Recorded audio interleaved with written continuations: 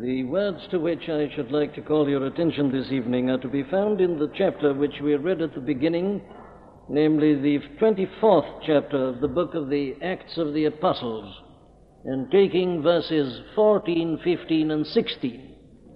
Verses 14, 15, and 16 in the 24th chapter of the book of the Acts of the Apostles. But this I confess unto thee, that after the way which they call heresy, so worship I the God of my fathers, believing all things which are written in the law and in the prophets, and of hope toward God, which they themselves also allow, that there shall be a resurrection of the dead, both of the just and unjust. And herein do I exercise myself to have always a conscience void of offense toward God and toward men. Now here, as you remember, in this chapter, we have one of these great dramatic incidents in the life and ministry of this honored servant of God, the Apostle Paul. And what we find here is the Apostle Paul on trial. There are many similar scenes, as you know, in this book of the Acts, but this is the particular one that we are looking at this evening. The apostle is on trial. The apostle is in trouble. Certain charges are being brought against him. He had some very bitter enemies, people who didn't hesitate to call him a most pestilent fellow, this great and mighty apostle to the Gentiles. He was nothing to them but a pestilent fellow whom they were anxious to get rid of and to put to death. And here they are, bringing their charge before him. And they're addressing the Roman governor, Felix. These opponents of his, as you remember, had hired a kind of hack orator called Tertullus to put their case. And he states his case with a great deal of rhetorical flourish to cover over the deficiencies in the case that he had to present to them. And then after he had spoken, the Apostle Paul replies, not through another person, but he speaks for himself. And what is of interest to us this evening is to notice the way in which he presented his defense. There were two sets of charges brought against him. The one had reference to his conduct and to his behavior. It was being suggested that he was a cause of trouble, that he was a cause of insurrection, that he had caused a tumult and a riot, that he was a dangerous man speaking politically, a breaker of the law, a violator of the customs of the Jews. So that aspect of the case was presented by Tertullus, that it behoved him to listen to what he had got to say on behalf of his clients, because as the man who was ultimately responsible for to the imperial government in Rome for the state of affairs in the land of Palestine. Indeed, it was not only his duty, but it would be wise for him to pay attention to what they were saying. Because this man, they maintained, by acts and actions, was thus an instigator of trouble. Then the other part of the charge was the message which he had been preaching.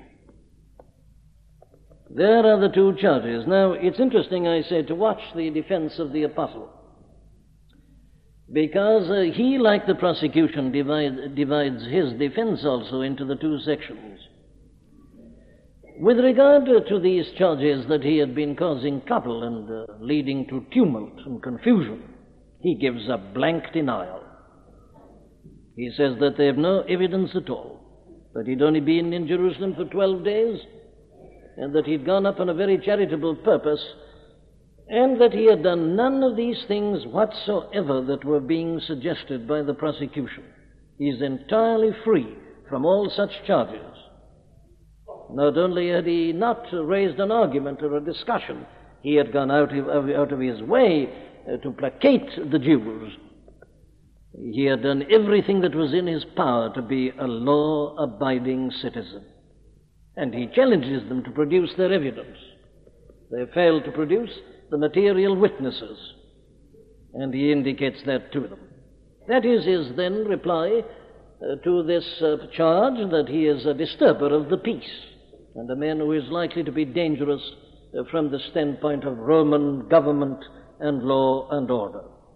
And then he comes to the second matter, and that is what he refers to in this 14th verse. But, he says, having said, neither can they prove the things whereof they now accuse me, but this I do confess unto thee, that after the way which they call heresy, so worship I the God of my fathers, etc. In other words, he comes here now to this charge concerning his message. And there is no denial at all. There is no attempt to refute what they say. He accepts their words in this respect. He stands by them. Indeed, he makes it perfectly clear that he would sooner meet death than recant what he had been teaching or withdraw it in any respect. He not only admits that he has said these things, he glories in the fact that he has said them. He stands by them. Well, now then, I'm calling your attention to it, you see, for this very reason. That in saying this and in putting his defense in that form, the great apostle gives us a very wonderful statement as to what the Christian message, the Christian faith, really is. You see, he's in trouble because of this preaching of this message. If he hadn't preached that, he would never have been arrested. He had been a Pharisee, a typical Pharisee, a very well-known, able Pharisee, one who had excelled over all others in his knowledge of the law and all the matters in which the Pharisees were trained. And if he'd gone on like that, he would have been the last man to be arrested and charged in this particular way and manner. He's in trouble, he's on trial, for one reason only, and that is that he'd become a Christian, and that he was preaching this Christian message. And here in his reply he says, well, now, I confess this, I admit this. This is what they say about me. And their description of me, he says, is in its essence true. So he repeats what it is he'd been preaching, what it is he stands for, in order that he might enlighten them as to the content of the Christian message, the Christian faith. And my reason, as I say, for calling your attention to it this evening is that it does present us with the most succinct and perfect summary and epitome of the Christian message. Now, my friends, what better could we do on an Easter Sunday evening such as this than remind ourselves as to what is the essential message of the Christian faith? There's a lot of confusion in the world today about this, isn't there? You hear on the wireless the news that people are crowding into churches on this day. I wonder whether they all know why they're doing it. Do they know what Christianity means? Well, I don't want to be offensive, but I'm prompted to ask the question for this reason. That if people only go to the place of worship, the house of God, on this one day only every year, I draw the conclusion that they don't know why they go on that one day. For if they knew why they should go today, they'd go every Sunday. A man who really understands this doesn't only do it once a year. This is something that he wants to be doing the whole time. This is nothing which comes to him as just a duty or a task, that he just gets his name ticked off once a year. No, no. This is life to him. It's everything, as it was to the Apostle Paul. Well, very well then, I say, let the Apostle remind us as to what this essential Christian message really is. Now then, he tells us certain things about it. The first thing he tells us is this: that it is a very clear message, it's a very specific message, that there is really no difficulty about knowing what Christianity really is, and what it stands for, and what it proclaims. Now, let me show you that. Take, for instance, what Tertullus says about it. Even Tertullus, you know, understood a little bit about this. Listen to what Tertullus says. Let me read verse 5 to you. This is a part of his charge. We have found this man, he says, a pestilent fellow, and a mover of sedition among all the Jews throughout the world. Oh, that was wrong, but this is right. And a ringleader of the sect of the Nazarenes. The sect of the Nazarenes. You see the importance of that term. This man, he says, is a ringleader of that new sect, the Nazarenes. And at once he's telling us that Christianity is something that can be defined. It's a sect. And it is something that is believed by this particular sect. It's the sect of the Nazarenes. These Nazarenes, he's saying, believe something that the vast majority of Jews don't believe, and nobody else believes it. Until a few years ago, he's saying, there was no such thing as this sect of the Nazarenes. But here it is now, and this is one of the ringleaders. And these people, they've got some certain strange beliefs. And they meet together because of these beliefs, and they sing about them, and they preach about them, and they talk to one another about them. The sect of the Nazarenes. It's something discrete. It's something that can be defined. It is something which is circumscribed. But you see, the apostle takes up this point, and he agrees, as I say, with his accuser Tertullus.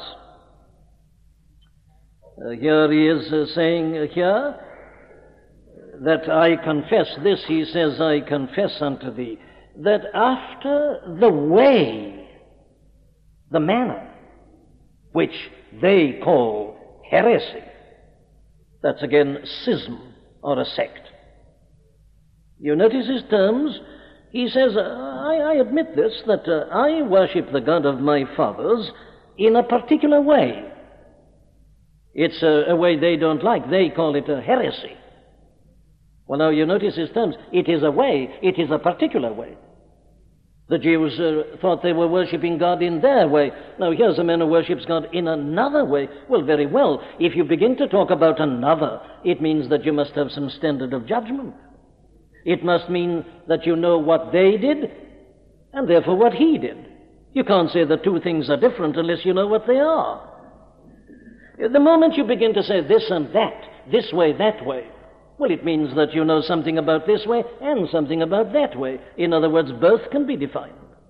And when you add this word heresy to it, which means again a division, a sect, or a schism, something which is wrong.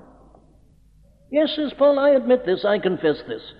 But after the way which they say is absolutely wrong and heretical, which is false, and which they hate, I worship the God of my fathers.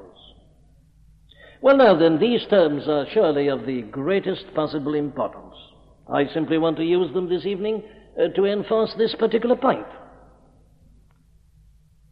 Christianity is something that can be defined.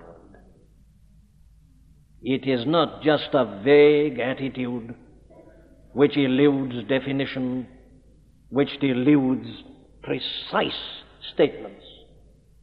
Now, I'm emphasizing that for one reason only. That the whole climate of opinion in the world today, and alas in the Christian church, is to deny this very thing. And is to say that Christianity is something that cannot be defined. They say you can't define Christianity. They say if you try to do so, it's just because you're a legalist. You've got that sort of mind. Christianity, they say, it just cannot be defined at all. It's just a spirit. It's a kind of spirit which you catch. You can't put it in propositions. You can't say this is it and that isn't it. No, they say. You mustn't do that. You mustn't be petty. You mustn't be narrow. If a man's a good man, he's a Christian. If a man's anxious to put an end to war, he must be a Christian. If a man is horrified at these bombs, he must be a Christian, especially if he protests against these things. So you get these strange conglomerations of people marching along the roads together, some of them communists, some of them avowed, open rationalists and scoffers against Christianity, and others calling themselves Christians, all together. All of one spirit, you see. Oh, they say you can't define Christianity. You mustn't say that a man must believe this, and that if he believes that, he's wrong. Oh, they say we've outgrown all that. People used to talk about theology and doctrine. That's all wrong, they say. What makes a man a Christian? Well, if he's like Christ, if he lives a life of sacrifice, if he does good, if he's kind and gentle, that makes him Christian. And there are many people who not only believe that, but are like that. You go to them and say, now look here, why do you call yourself a Christian? And they don't quite know. You see, they've always been brought up to this, and they'd like to see the world a better place. And then that to them is Christianity. This is the common notion today, that Christianity is something that cannot be defined. And so, you see, it's against what we read here, this sect of the Nazarenes, this way, this heresy. It's a complete contradiction of that. Oh, I remember reading a book by a man,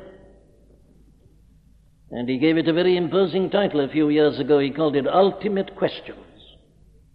And then you read the book, and this is what you found, that Christianity is something so wonderful that it cannot be defined. And he'd got a great illustration. You see, he said it's something so beautiful, you can't put it into words. You can't analyze, he says, things which are really beautiful. He'd got a wonderful picture of a man who'd been told that if he got to the top of a certain high mountain, he'd see a view there such as he'd never seen in his life before.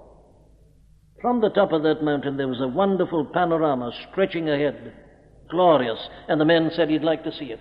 So one morning he set out early. He walked along the roads and got to the secondary roads and then to the by roads.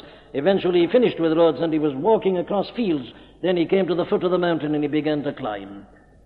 And the sun began to shine and he began to get tired. But no, he went on. He wanted to see this view, the panorama. Up he went, and at last it got so steep that he had to go down on his hands and knees. He was scaling crags and rocks, and his knees and his hands were bleeding. Doesn't matter. He wants to see the view, and at last he arrives at the top. And there, stretching before him, is this wonderful panorama, this extraordinary scenery. What does he do about it? Does he go home, says this man, to analyze it and to put it down as a number of propositions, 1, 2, 3, 4, it's this and it isn't that? Nonsense, says the man. He just stands on top of the mountain with his eyes and his mouth wide open, speechless. What? The magnificence of the scenery. I can imagine him, says the author of the book, dancing in enjoyment. I can imagine him bursting forth into song. But the one thing I cannot imagine he's doing, he says, is to sit down and put it down as a number of propositions. This is right, that's wrong. Ridiculous, he says. Christianity is too big for that. You can't say what it is and what it isn't. You know, you feel it or else you don't feel it. Some strange mystical experience. That's Christianity. Well, all I say is this, that if that is Christianity, the Apostle Paul would never have been arrested. He was arrested because he was a ringleader of the sect of the Nazarenes. He was a man who was guilty, they said, of heresy. They've got a standard of judgment, and the apostle agrees entirely. He says they're quite right. I am in this position and not in their position. It is something that can be defined and circumscribed. Now I'm calling your attention to this on this Easter Sunday. You know, there are some very funny things happening in this modern world. There are people who hold the view of Christianity I've just been describing to you, and yet every Sunday they get up in their churches and they recite the Apostles' Creed and the Nicene Creed and the Athanasian Creed. Well, what are these creeds? Well, do you know what they are? They're definitions. They're a series of propositions. Born under Pontius Pilate. Dead, buried, risen again. What are they? Definitions. This is what makes a man a Christian. And every confession of faith that the church has ever drawn up has been nothing but that. You see, before the Protestant Reformation, people didn't quite know what they believed, but the moment the Protestant Reformation came, people knew exactly what they believed. And what they did was to draw up their definitions. What are they? Well, there's one of them, the 39 Articles of the Church of England. You probably read, many of you, an article by a great dignitary in the Church of England the other day agitating for a new kind of articles. Why, he doesn't believe these. He's still a dignitary of the church, you see, but he doesn't believe what he claims to believe and what he's pledged himself to believe and to preach. 39 articles. What are they? Well, they're here to tell us what to believe, what not to believe. Definitions. They say this is Christianity, that isn't Christianity. The Church of Rome is wrong, this is right. That's what you mean by 39 articles. And they say you can't define Christianity. And think of the great Westminster Confession of Faith, drawn up there in Westminster Abbey, in that great conference that met for almost 3 years in order to hammer out these definitions. What for? Well, that the common people of this land might know what to believe and what not to believe. The Westminster Confession of Faith. In other words, the church in every period of revival and reformation always knows exactly what she believes. And my dear friends, the world is as it is tonight, and the church is as she is tonight, for the reason that people don't know what they believe. They say, I'm a Christian. You say, what do you mean? They say, I don't know. Well, we must know.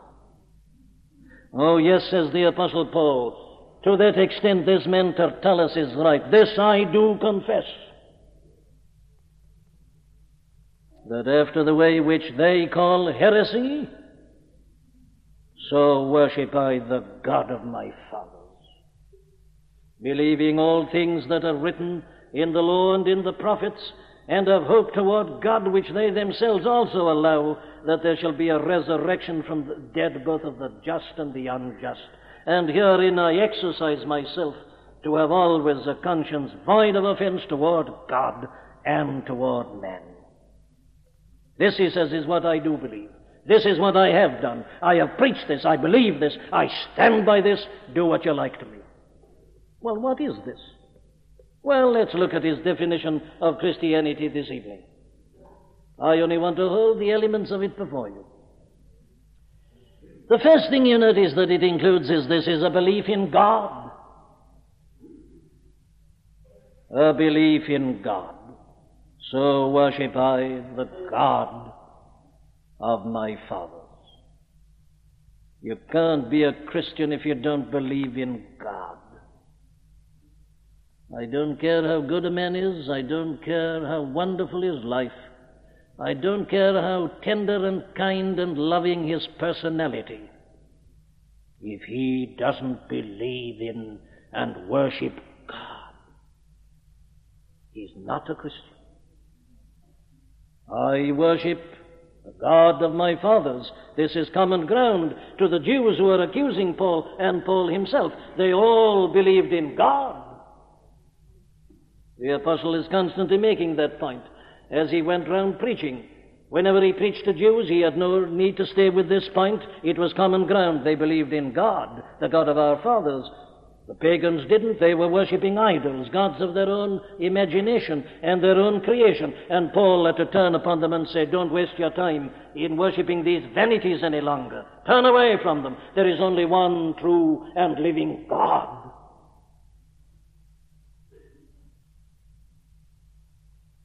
Do you believe in God, my friend? God the Creator. The God who exists from eternity to eternity, the great I Am. The God who made everything that is. The God who reigns over all.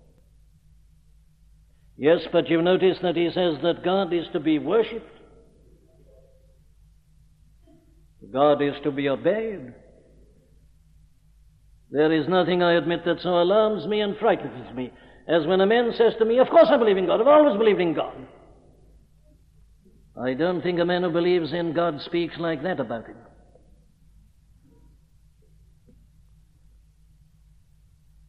To believe in God is to believe in one who dwells in a light that is unapproachable, whom no man has ever seen or can see. The Lord of the universe, the Creator of the ends of the earth.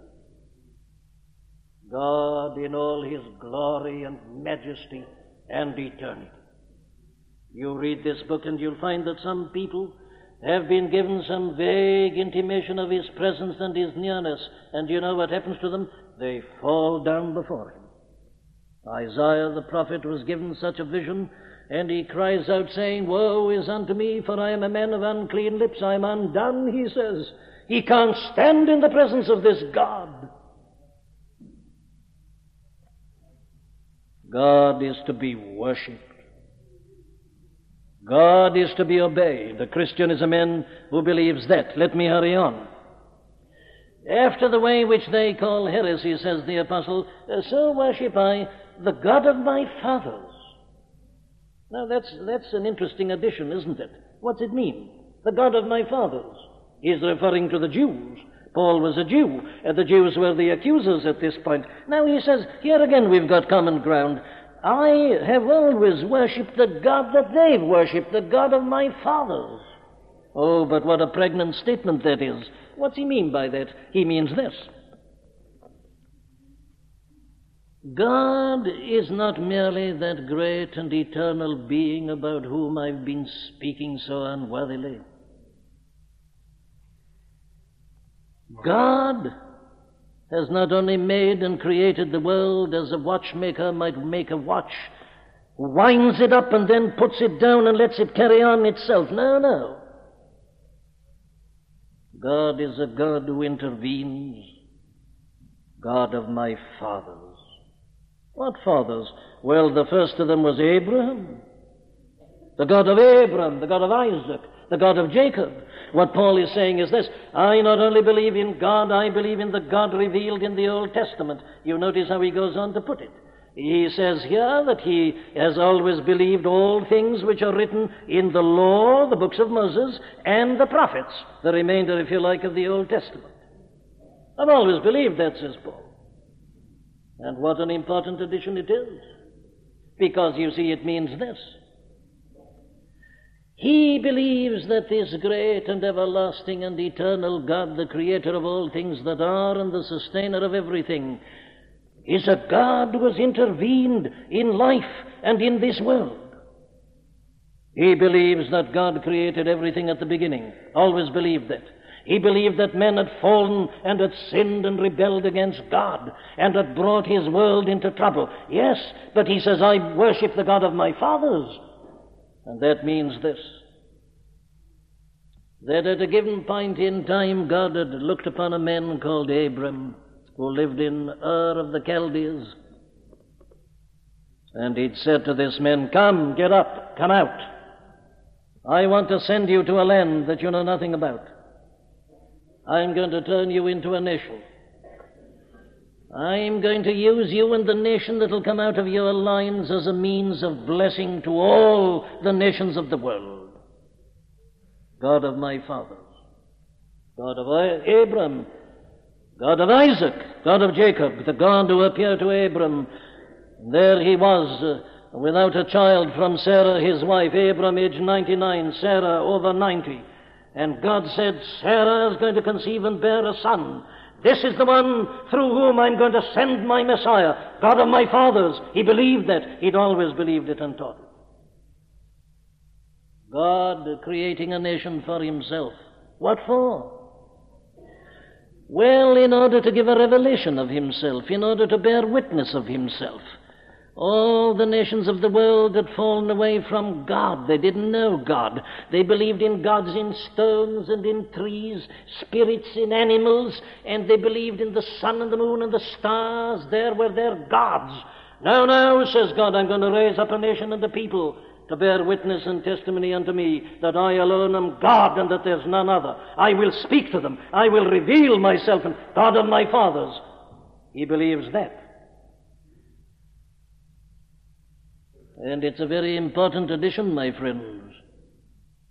This man, the Apostle Paul, believed the Old Testament, you see. He believed the book of Genesis and Exodus and Leviticus and Numbers and Deuteronomy and all the historical books and the Psalms and the prophets. He said these are the living oracles of God. God gave them to our fathers. He didn't give them to the other nations. He gave them to us. He believes in revelation. He doesn't believe, in other words, that a man finds out about God by thinking and by reasoning and by using his own mind. He doesn't say, now this is the God that I believe in, a God who is entirely a God of love. I don't believe that God could have any wrath in him. I don't believe in a God of justice. I don't believe in a God who sat on Mount Sinai. No. The God I believe in is a wonderful God of love who smiles indiscriminately upon everybody. That isn't the God that Paul believed in. He's a ringleader of the sect of the Nazarenes. He's one of the leaders of the Christian church. He believes in the God of our fathers, this God that has revealed himself. What he's saying is this: all that I know about God is what God has revealed concerning himself. I've always believed it. I've accepted it. He's a God who's concerned about men. He's a God who's intervened in the affairs of men. I believe that. I've always believed it. The Christian believes that. Then let me hurry on. This revelation, I say, what is it? Well, he divides it up for us. All things that are written in the law and the prophets. The law. The Apostle Paul, you see, believed in the 10 Commandments. That there's only one God and that we are not to bow down before anybody or anything else. That we are not to take the name of this God in vain, nor take his day in vain. He believed that God had said, thou shalt not kill, thou shalt not steal, thou shalt not commit adultery. He wasn't too clever and too sophisticated to believe things like that, like people are today. And say that if a man's tired of his wife, let him have another. Or if he finds he's made a mistake, let him spit upon it and go on. No, he said, God has said. He believed the law, that a man must not even covet his neighbor's wife or any of his neighbor's possessions. He believed the law, the whole of the law. He believed, in other words, that God had revealed there his own holy character, that he had called Moses up onto the mount and had said, Moses, I want you to go down and tell the people what I am and what I'm like. I am God. Tell them this. I am holy, and I am to be worshipped as a holy God. Be ye holy, for I am holy. You are my people. Live like this, therefore. The God who had revealed his character, his holiness. Yes, but not only his holiness, but his righteousness. The God who had revealed that he is the judge of men. And so he had told Moses about offering sacrifices. Have you read those books? Exodus, Leviticus, and Numbers, all about burnt offerings and sacrifices. It was God who told Moses all about it. And he said, you go down now and build an ark, build a temple, build a tabernacle according to the measurements. See that thou do all things according to the pattern shown thee on the mount. He gave him the detailed instructions and measurements, told them what animals they were to offer, how they were to present the blood. God told Moses that. Moses did it. Paul believed it. But what does it all tell us? Well, what it tells us is not only about the holy character of God, but that God wants us to be holy also, and that if we are not, he will punish us, that he is a judge eternal, and that there is only one way whereby we can be reconciled to him, and that is by offering blood to him, taking a sacrifice into his holy presence. Oh, yes, I've always believed in the God of my fathers. I've always worshipped him, says Paul. I believe in his teaching about the way men are to live. And, my friends, it's here still this evening. That is how God wants all of us to live. 10 Commandments, moral law, and not only the law, but the prophets. What have these said? Well, says the apostle, these prophets, and have hope toward God, which they themselves also allow. The prophets have written, and what have they written about? Well, the prophets were concerned to give the people a true view of the law of God. You see, some of them had got a wrong view of the law of God. Some of them were saying, all right, doesn't matter what you do. If you do fall into sin and so on, all you need do is to take your burnt offering or sacrifice to the temple next Sunday, and all will be well. So carry on in sin, they said, then take your offering. Like so many of us do, you see. We do wrong, then we give a good donation to a good cause. We feel it's balanced. Or we go and confess to some priest, so-called, and we think we're all right. No, we balance good with evil. That's what they'd been doing. The prophets arose, sent by God, and they said, look here, you can't buy God. God's not interested in your burnt offerings and sacrifices if that's the spirit in which you take them. God wants a pure heart. God wants repentance. God wants honesty. And he can't be bought in this manner. The prophets, they taught that. But they taught something more wonderful, and it was this. They said that though this people had so sinned against God, that God in his love was going to send them a deliverer, a Messiah. Someone was going to come who was the representative of God, and he would deliver the people. Comfort ye, my people, saith your God. Why? Well, there's a great king coming. Every valley shall be exalted, and every mountain and hill shall be made low. Make straight in the wilderness the highway of who? Of your God. All flesh shall see the salvation of God. The prophets all said that in different ways. They were looking for the coming one, a hope, he says, and of hope toward God, which they themselves also allow, and the hope is the coming of the Messiah. They were all looking for, so was I, says Paul. I've always done that. I've always worshipped the God of my fathers in this way. And then you notice the last thing he mentions is that there is to be a resurrection of the dead, both of the just and the unjust. And of hope toward God, which they themselves also allow, that there shall be a resurrection of the dead, both of the just and the unjust. Now, says Paul, I confess, I acknowledge it, a ringleader of the sect of the Nazarenes, as they call us. I admit that according to the way which they describe as heresy, I am worshipping the God of my fathers, and I believe that there is to be a resurrection of the dead, just and unjust. I believe it, says Paul. This, you see, is an essential part of the belief of a Christian. Paul is giving us here items 1, 2, 3, 4 of what a Christian believes. This is what I stand for, he said. And this is one of them, my friends, that there is to be a resurrection of the dead and of all the dead, both the just and the unjust. That every person who has ever died in this world or whoever will die shall rise again in the body and stand before God. I believe it, says Paul. I've always believed it. They believe it. They're with me there. We're on common ground, says the apostle. Resurrection of the dead, both of the just and the unjust.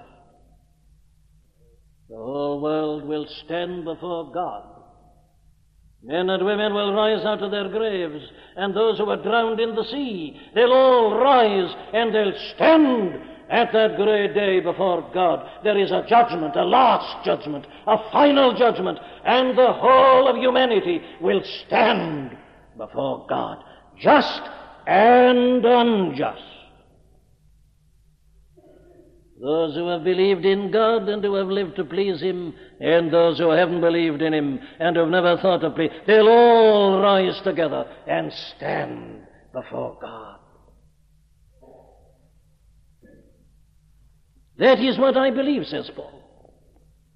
My friends, shall I ask you a simple question? Do you believe all that? Are you a Christian? Well, if you're a Christian, you must believe all this. Here's an authority speaking. Here is this mighty apostle to the Gentiles, the man who planted more churches than anybody else, the man who brought this gospel first to this continent of Europe. Here is the mighty apostle of God. And this is what he believes. He believes in God. He worships Him. He serves Him. God of the fathers. The whole story of God's action through the Jews, the making of the Jews, what He did with them, he believes it all. Believes the Old Testament. Believes the law as an expression of God's character and God's will for men. Believes in the prophets and their teaching. Believes in the resurrection. Do you? You can't be a Christian unless you believe these things. This is what I believe, says Paul. They're right. That's what I stand for. That's what I've been preaching. Do you believe it, my friend? As you sit in that seat there in this chapel this evening, do you believe that one day you will be standing in the presence of this eternal God? You believe that? Is your life governed and determined by that thought? You can't serve God unless it is. Do you really believe that? Have you visualized yourself there? Resurrected. Risen. Death is not the end. The grave is not the end. Put your tombstones on it. Put tons upon it. It doesn't matter. It'll all be moved. You'll rise. Resurrection of the just and the unjust. And standing before God, giving an account of the deeds done in the body, whether good or bad. Christian. You call yourself a Christian? Do you believe that? Are these the things by which you live? Are these the things to which you hold? Are these the things which you proclaim? The apostle says, I believe all these things.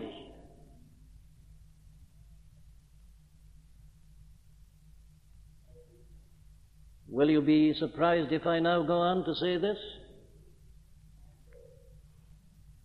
That so far I haven't started presenting to you the gospel of Jesus Christ. I haven't come to Christianity yet. What the apostle is saying here is this: I have held this as they have. This is common ground. The Jews who were persecuting Paul, who had hired Tertullus to bring the charge against him, they believed all those things, every one of them.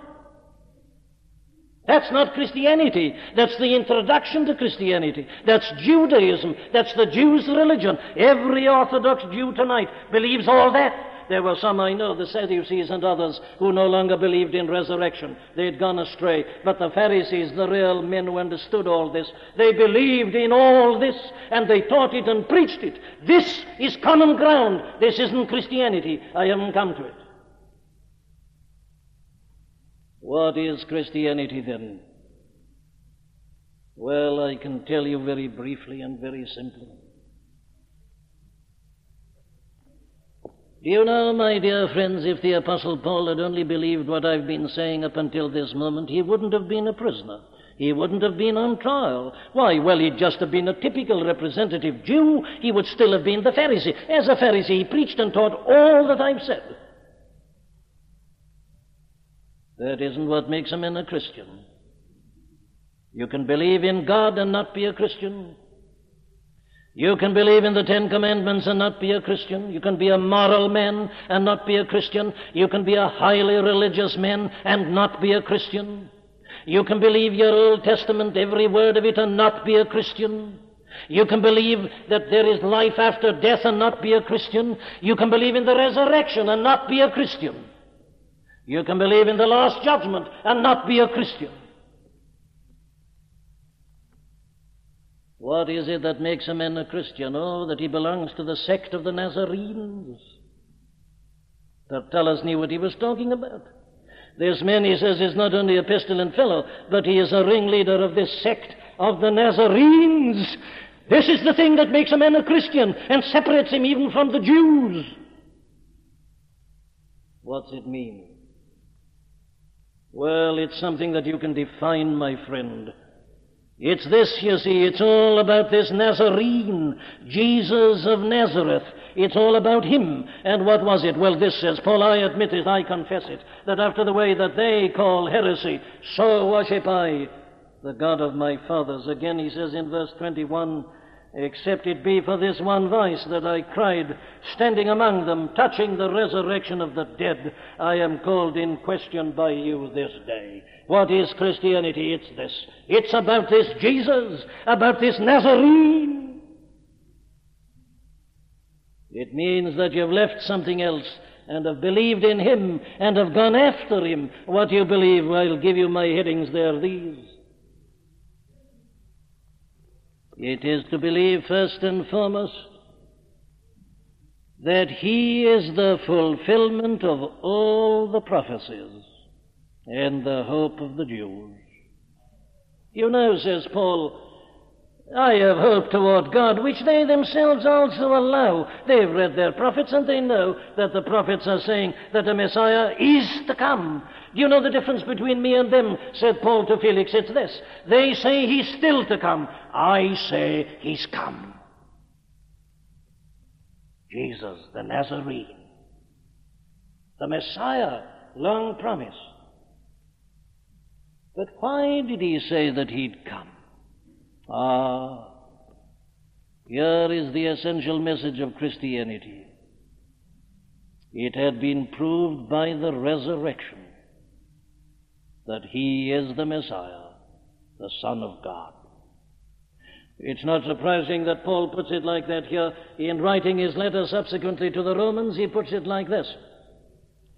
He says that he's been called to be an apostle separated unto the gospel of God concerning his Son Jesus Christ our Lord, which was made of the seed of David according to the flesh, and declared to be the Son of God with power according to the Spirit of holiness, by the resurrection from the dead.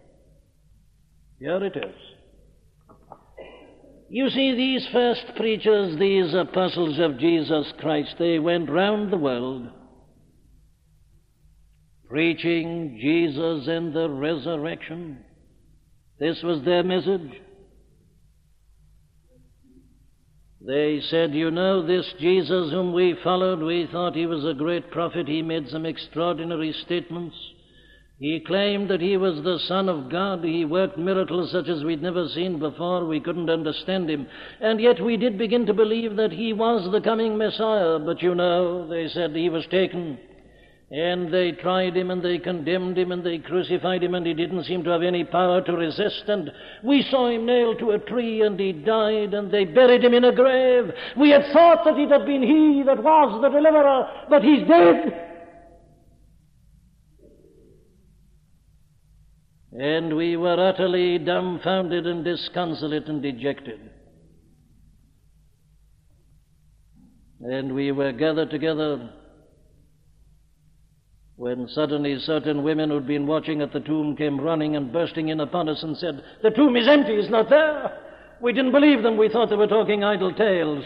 But we went, two of us went, Peter and John went to see, and there we found they were right. The grave was empty. He wasn't there. And he's appeared to us. We were in a room together. We'd bolted the doors and shut the windows because of the Jews. And suddenly he came amongst us and stood there and said, look at me. And he sat down and he ate broiled fish and a honeycomb. He said, don't be afraid of me. I'm not a ghost. I'm not a phantom. I'm not some materialization of some spiritual body. I'm flesh and bones before you. I'm risen in the body from the grave. I'm giving you proof of it. And we realized that he was the Son of God. He'd always said that he was, but there by rising from the dead he proves it. Later on, this apostle said the same thing to Festus and Agrippa when he said that he should be the first that should rise from the dead. And he is the first that has risen from the dead. Lazarus was merely, as it were, resuscitated for a while, and he died again. Jairus' daughter, the son of the woman of Nain, were only resuscitated. They were not resurrected. Here is the first and the only one that has been resurrected, the first that should rise from the dead. He's Jesus, he's God, he's the Messiah. The resurrection proves it. He is the fulfillment of all the prophets. We are not waiting for him. He's come. Not only that, he said, I believe that he has likewise fulfilled the law. The law condemns us all. There is none righteous, no, not one. All have sinned and come short of the glory of God. But this Jesus is the Savior. How do I know it? Well, the resurrection again. He is the Lamb of God that taketh away the sins of the world. Delivered for our offenses, raised again for our justification. What's it mean? It means this. What was happening on Calvary's Hill was that God was putting your sins and mine upon His Son. He bore our sins in His own body on the tree. He was made an offering for sin. He is the Lamb of God. He is the sacrifice of God. God smote Him for our sins. As under the Old Testament dispensation they put their hands on the head of the lamb and of the animal and then killed him and took his blood and presented it to God, here is the Lamb of God. Our sins were laid upon Him. God smote Him. He punished our sins in Him. How do I know that? How do I know that God has done so and that I am forgiven? The answer is the resurrection. He has fulfilled the law of God. He has given a perfect obedience to it. He never sinned. He never failed. There was no blemish in Him. And there He's taken the punishment. The law of God is answered, is satisfied. He is the fulfillment of the law of God. And therefore, says Paul, this is what I preach, that this is the Savior, the Messiah. My opponents believe in the coming of a Messiah who is going to deliver. I say that Jesus is the Messiah and that He has delivered. And that therefore there is only one way of salvation and one way to God. I confess unto thee that after the way which they call heresy, so worship I the God of my fathers. I used to be like that. I used to take my burnt offerings and sacrifices as they still do. I've stopped it. I have learned that not the blood of bulls and of goats and the ashes of a heifer can cleanse a conscience from dead works and cleanse and purify a man and admit him into the presence of God and make him a son of God. It cannot. I've ceased to believe that. I believe in this Jesus, this Nazarene. I believe that there is only one way of entering into the holiest of all, and that is by the blood of Jesus. They call it heresy. I call it life. I thought I knew God, but I didn't know God. There is but one way, he said, into the presence of God. It is by Jesus Christ and Him crucified. He is the Son of God. He is the Savior of the world. There is none other name under heaven given amongst men whereby we must be saved. I determined not to know anything among you save Jesus Christ and Him crucified. Other foundation can no man lay than that which is laid, which is Christ Jesus. I delivered unto you first of all that which I also received,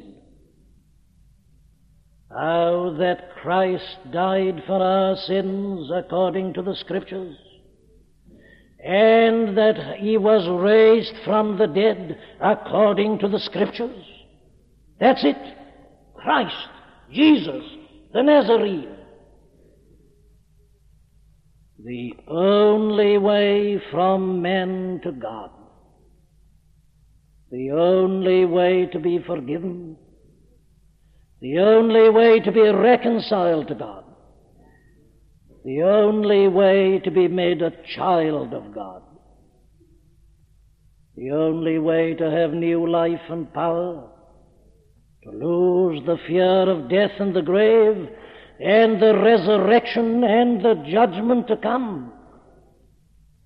Jesus, the Nazarene. It is all for him, through him. His body broken, his blood shed. For me and for my sins. God forbid that I should glory, save in the cross of the Lord Jesus Christ, by which the world is crucified unto me, and I unto the world. The sect of the Nazarenes, Jesus as Savior, dying for sins, risen for our justification.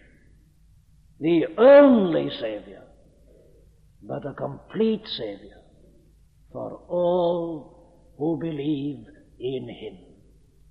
That, my friends, is the Apostles' account of the Christian faith.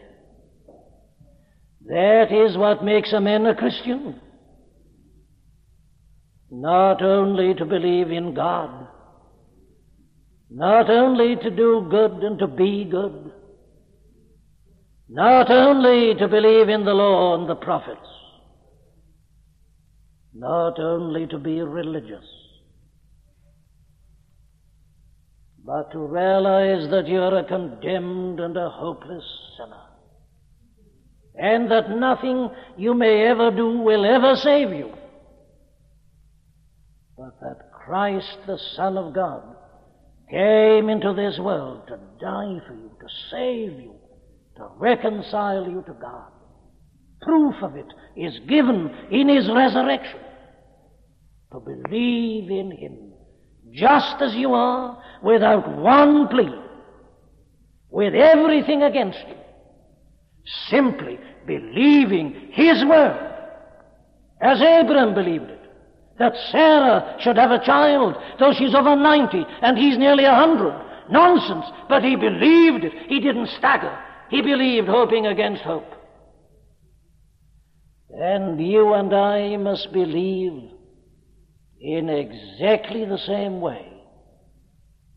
Though you are a vile and a wretched sinner, you must believe that if you believe on Jesus as the Son of God and one who died for you and your sins to reconcile you to God, that you are forgiven this minute and are made a child of God and of a hope of everlasting bliss.